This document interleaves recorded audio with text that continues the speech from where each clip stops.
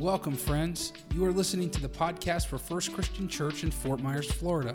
To learn more, join us online at fccfm.org. It is a blessing to be able to share God's Word with you today. Thanks for joining us. Well, good morning. To all of you that are in the room and our friends that are joining us online, listening on the radio this week, welcome to church. It's a pleasure to have the opportunity to share God's Word with you today. Last week, Pastor Matt, he kicked off a new series called Stand, Honoring God in a World That Won't. And with this series, we're spending a couple of weeks kind of looking at the book of Daniel just a little bit. Last week, we observed a little bit about Daniel and a few of his friends and how they took a stand when things seemed to be falling apart. And we talked about how, like them, we need to stand for something. We can stand with honor and persistence and confidence. And today we're going to look at another story in the book of Daniel where the heat is turned up quite literally for Daniel's friends. In Daniel chapter 3, there's this king. His name is Nebuchadnezzar. I can't say that slow. There are too many letters in that name. The king Nebuchadnezzar, he decided that he wanted to build a gold image for people to worship just because sometimes people with power and money do crazy stuff. And this is one of those kinds of stories. But the worship of this statue or this golden image that he put up, it wasn't voluntary. In fact, when the music was played, everyone that could hear it was supposed to stop whatever they're doing, regardless of what it was. And they were supposed to bow down and worship this image made of gold. And that sounds crazy, and it was crazy, but it got even worse for these guys. And the thing is, the problem was for those that would not bow when this music was played and would not bow down and worship this golden image, the penalty was to be thrown into a fiery furnace. And that escalated quickly. Then some folks that met Daniel's friends, they realized that they were not following the crazy golden image worship instructions, so they decided to tell on the non-compliant. And lots of power trips are going on in this story. There's a lot of people trying to control things here. But we pick up, and the king, he calls for these guys, and he calls for them to come and give them an opportunity to comply to his command. It was probably more just so he could taunt them, but he calls them in, and I love their response. We pick up in Daniel chapter 3, beginning in verse 16.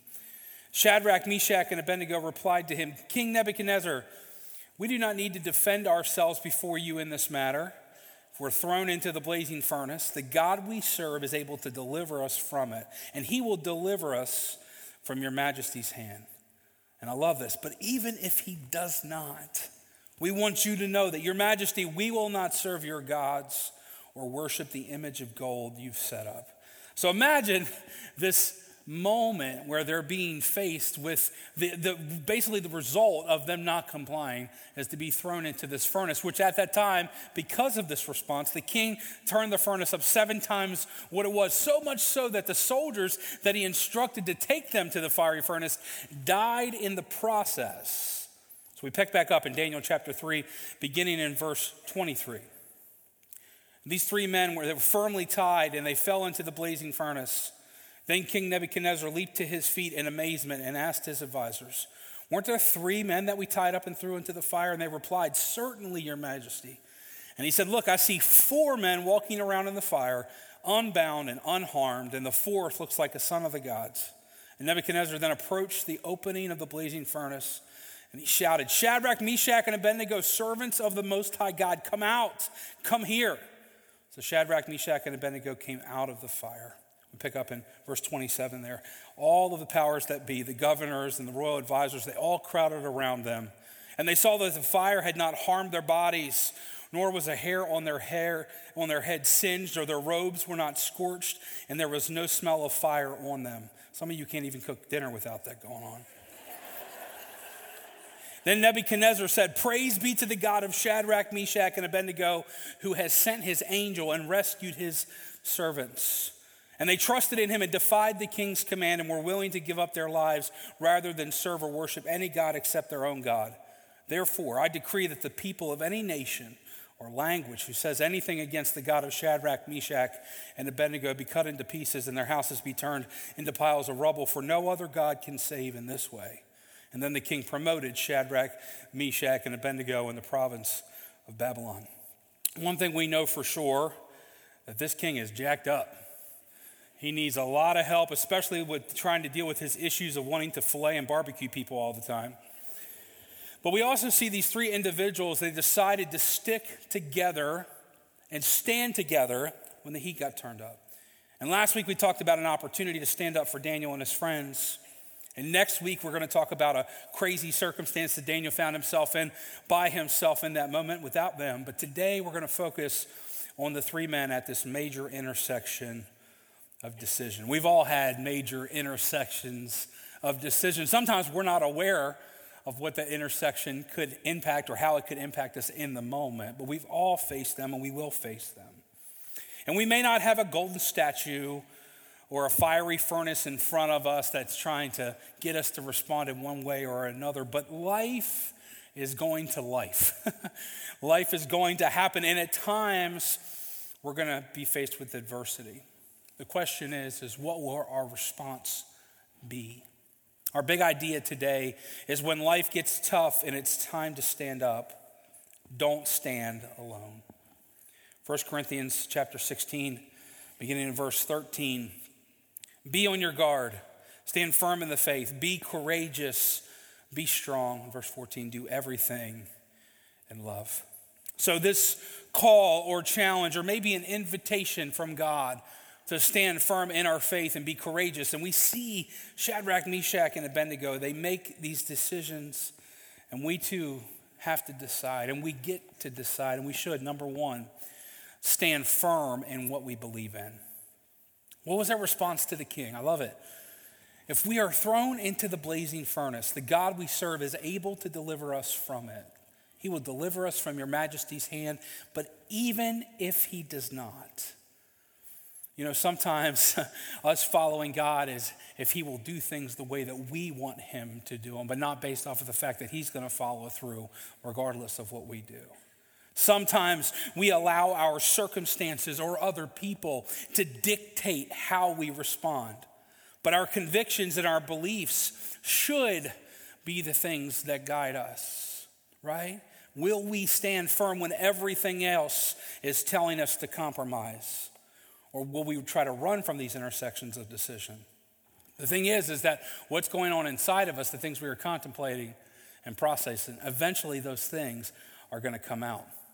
Luke 6, beginning in verse 44, each tree is recognized by its own fruit. People do not pick figs from thorn bushes or grapes from briars. A good man brings good things out of the good stored up in his heart, and an evil man brings evil things out of the evil stored up in his heart. For the mouth speaks what the heart is full of. The New King James translation says, for out of the abundance, the overflow of our heart, our mouth speaks. And this is an important thing because we need to know what we believe, because eventually what we believe is going to come out in what we say. And what we say will eventually follow through in how we respond, because we will respond accordingly to what's already going on inside of us. If we're going to encourage and stand with others, we need to know what we believe, because we may have to be the one to speak faith into some situations when other people are incapable of doing that. We even see that like in King David. There's a passage of scripture that reminds us that he had to encourage himself in the Lord. Sometimes you have to speak faith even over yourself, especially when you're not feeling it. Also, we get to walk in that faith, and we should do so regardless of what that looks like. I love Ephesians 3:20. Now to him who is able to do exceedingly abundantly above all that we could ask or think, according to the power that is working inside of us. It is God working inside of us.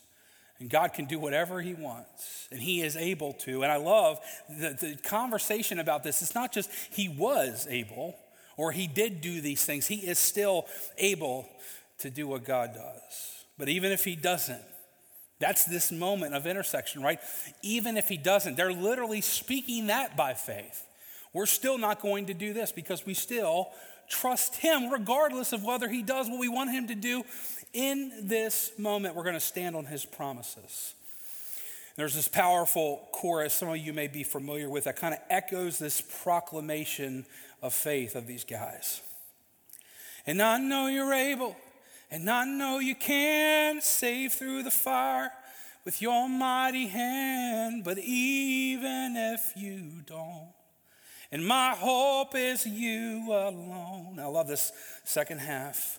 And I know the sorrow and I know the hurt would all go away if you just say the word.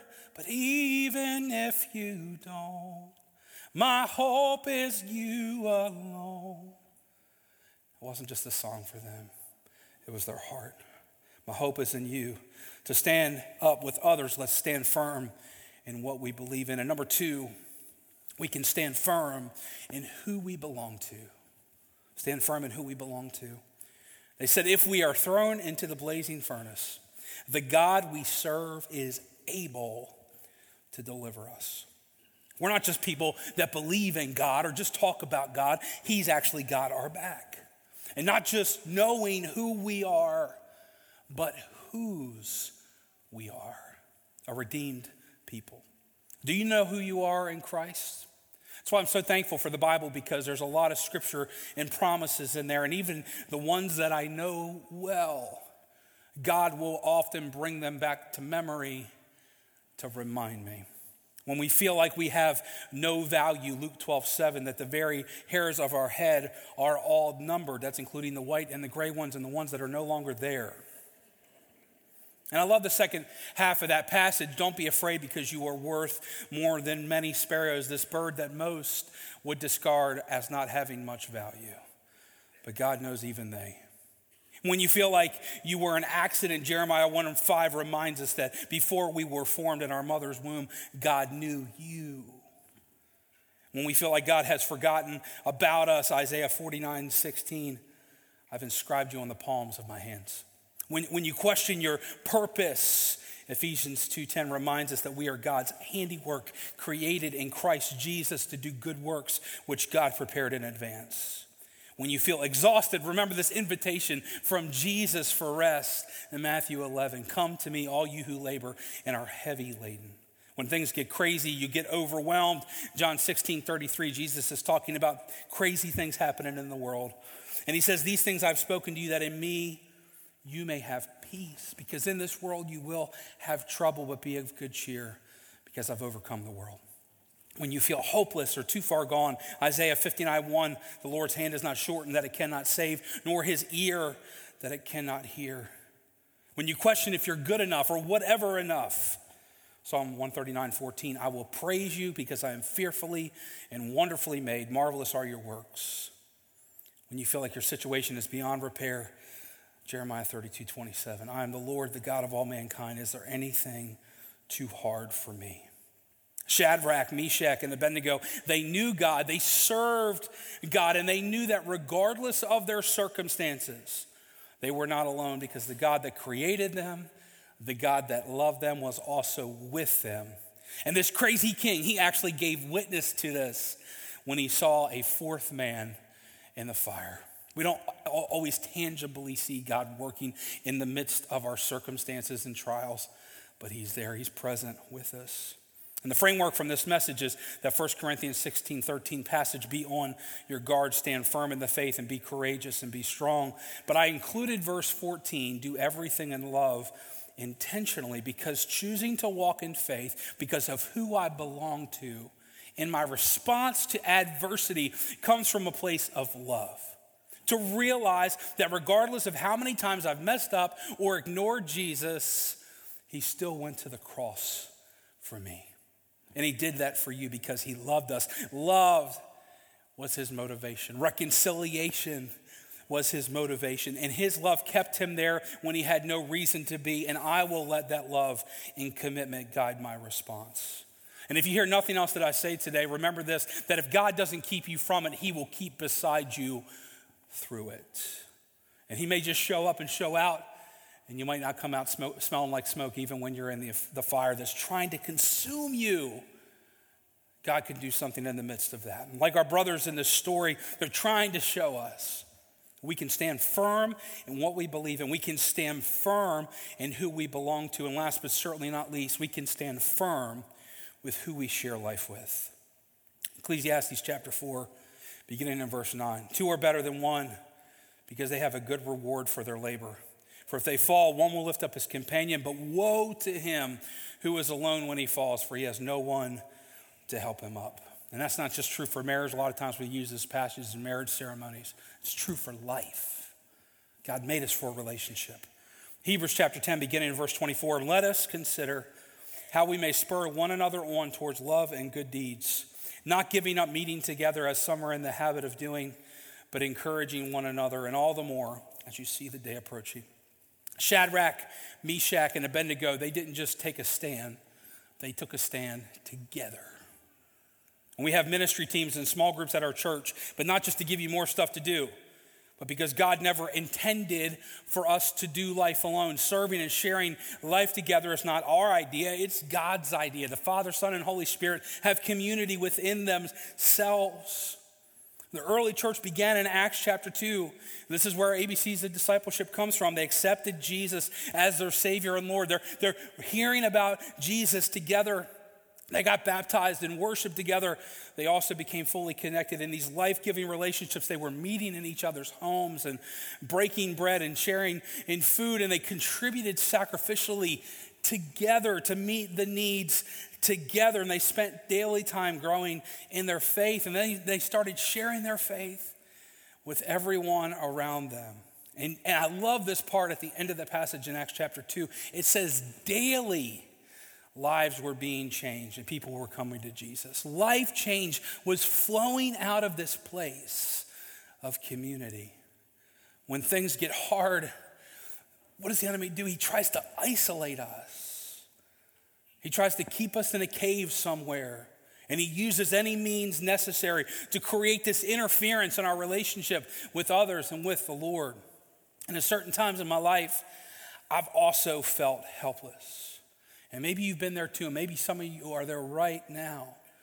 I remember when I was a 14-year-old kid, even though I knew most of the books of the Bible, I could find them without the table of contents. Now you can do it digitally, so you can kind of give it away if you don't know where it is. But I kind of knew the things to say and the things to do, and I knew the church world, and I felt comfortable in that. But I was hurting and broken inside, and I could not see how much the enemy had isolated me till I found myself at the intersection of a failed attempt to take my life. And I could sing the song, Jesus Loves Me, but inside I felt unseen, invaluable, and those lyrics were just words. And I thought that there was no way out of the pain, but the problem is I didn't know at the time I would never find a better way on my own. I needed God to help me. I needed other people to be there. And even in my failure and brokenness at that moment, Jesus was still there, and he used other people to speak hope into my life until I couldn't speak it on my own. And Jesus, he said, he told us in John 10:10, he came to give us life and that life more abundantly. But the thing is he really changed stuff for me. So I don't just preach and I'm not just excited about this stuff because it's my job. My life really changed because of an encounter with Jesus that changed everything. Even in difficult seasons, the hope that met me when I was 14 years old, in that moment, on that day at my school, is the same hope that has sustained me every single day since then. And regardless of what you may be facing, God is able to meet you at that intersection. He's able to see you through that storm. And there is no shame in struggling. There's also no shame in getting help. Proverbs 11:14 reminds us there is safety in a multitude of counselors. And let me tell you something.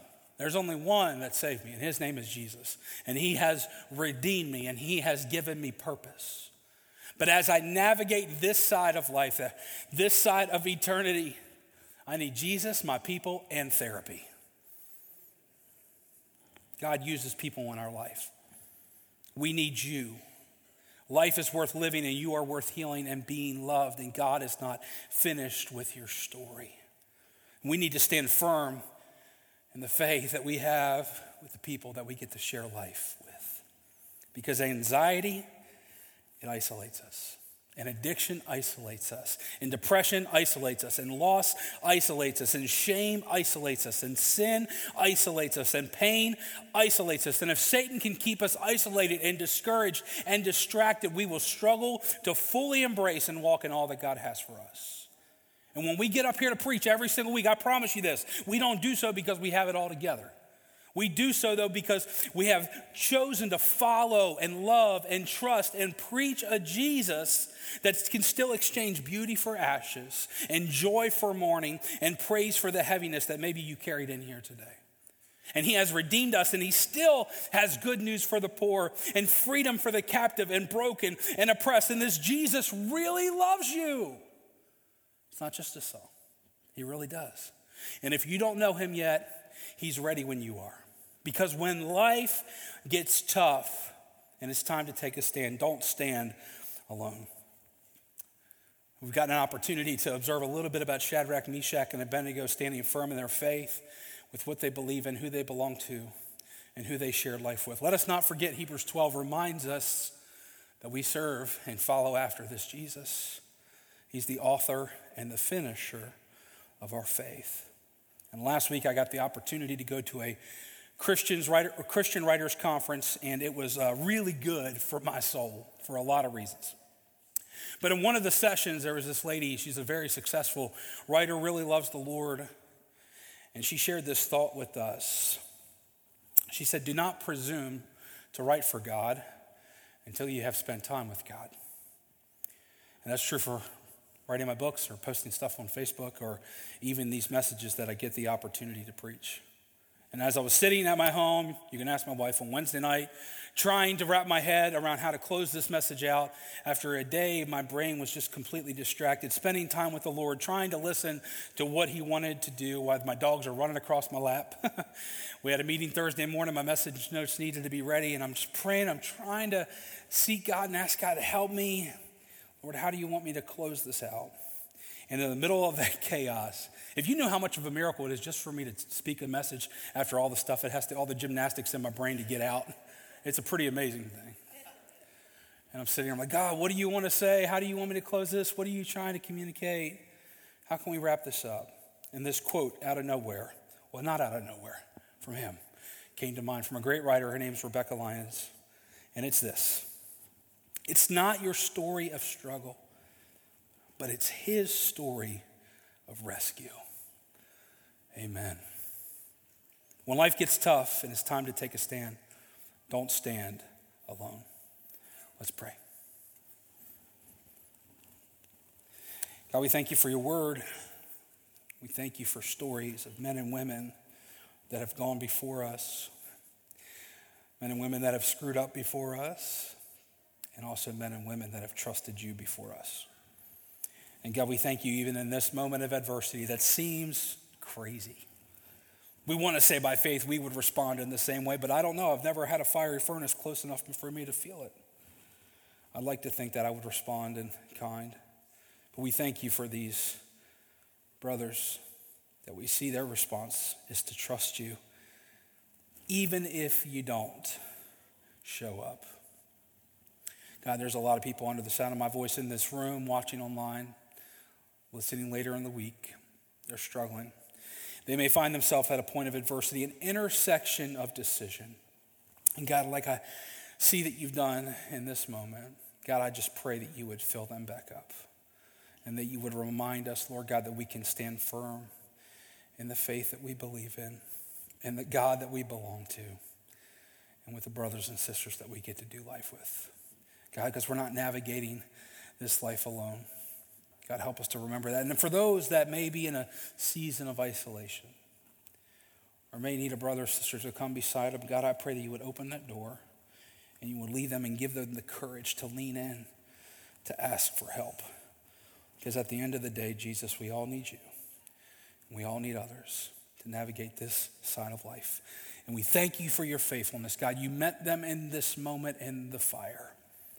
And God, whether we could see it or not, God, at every intersection we've ever been in, you've met us there too. And we praise you for it. And we thank you in Jesus' name. Amen. We pray this message has been a blessing to you. If we can pray for you or encourage you in any capacity, please let us know at fccfm.org.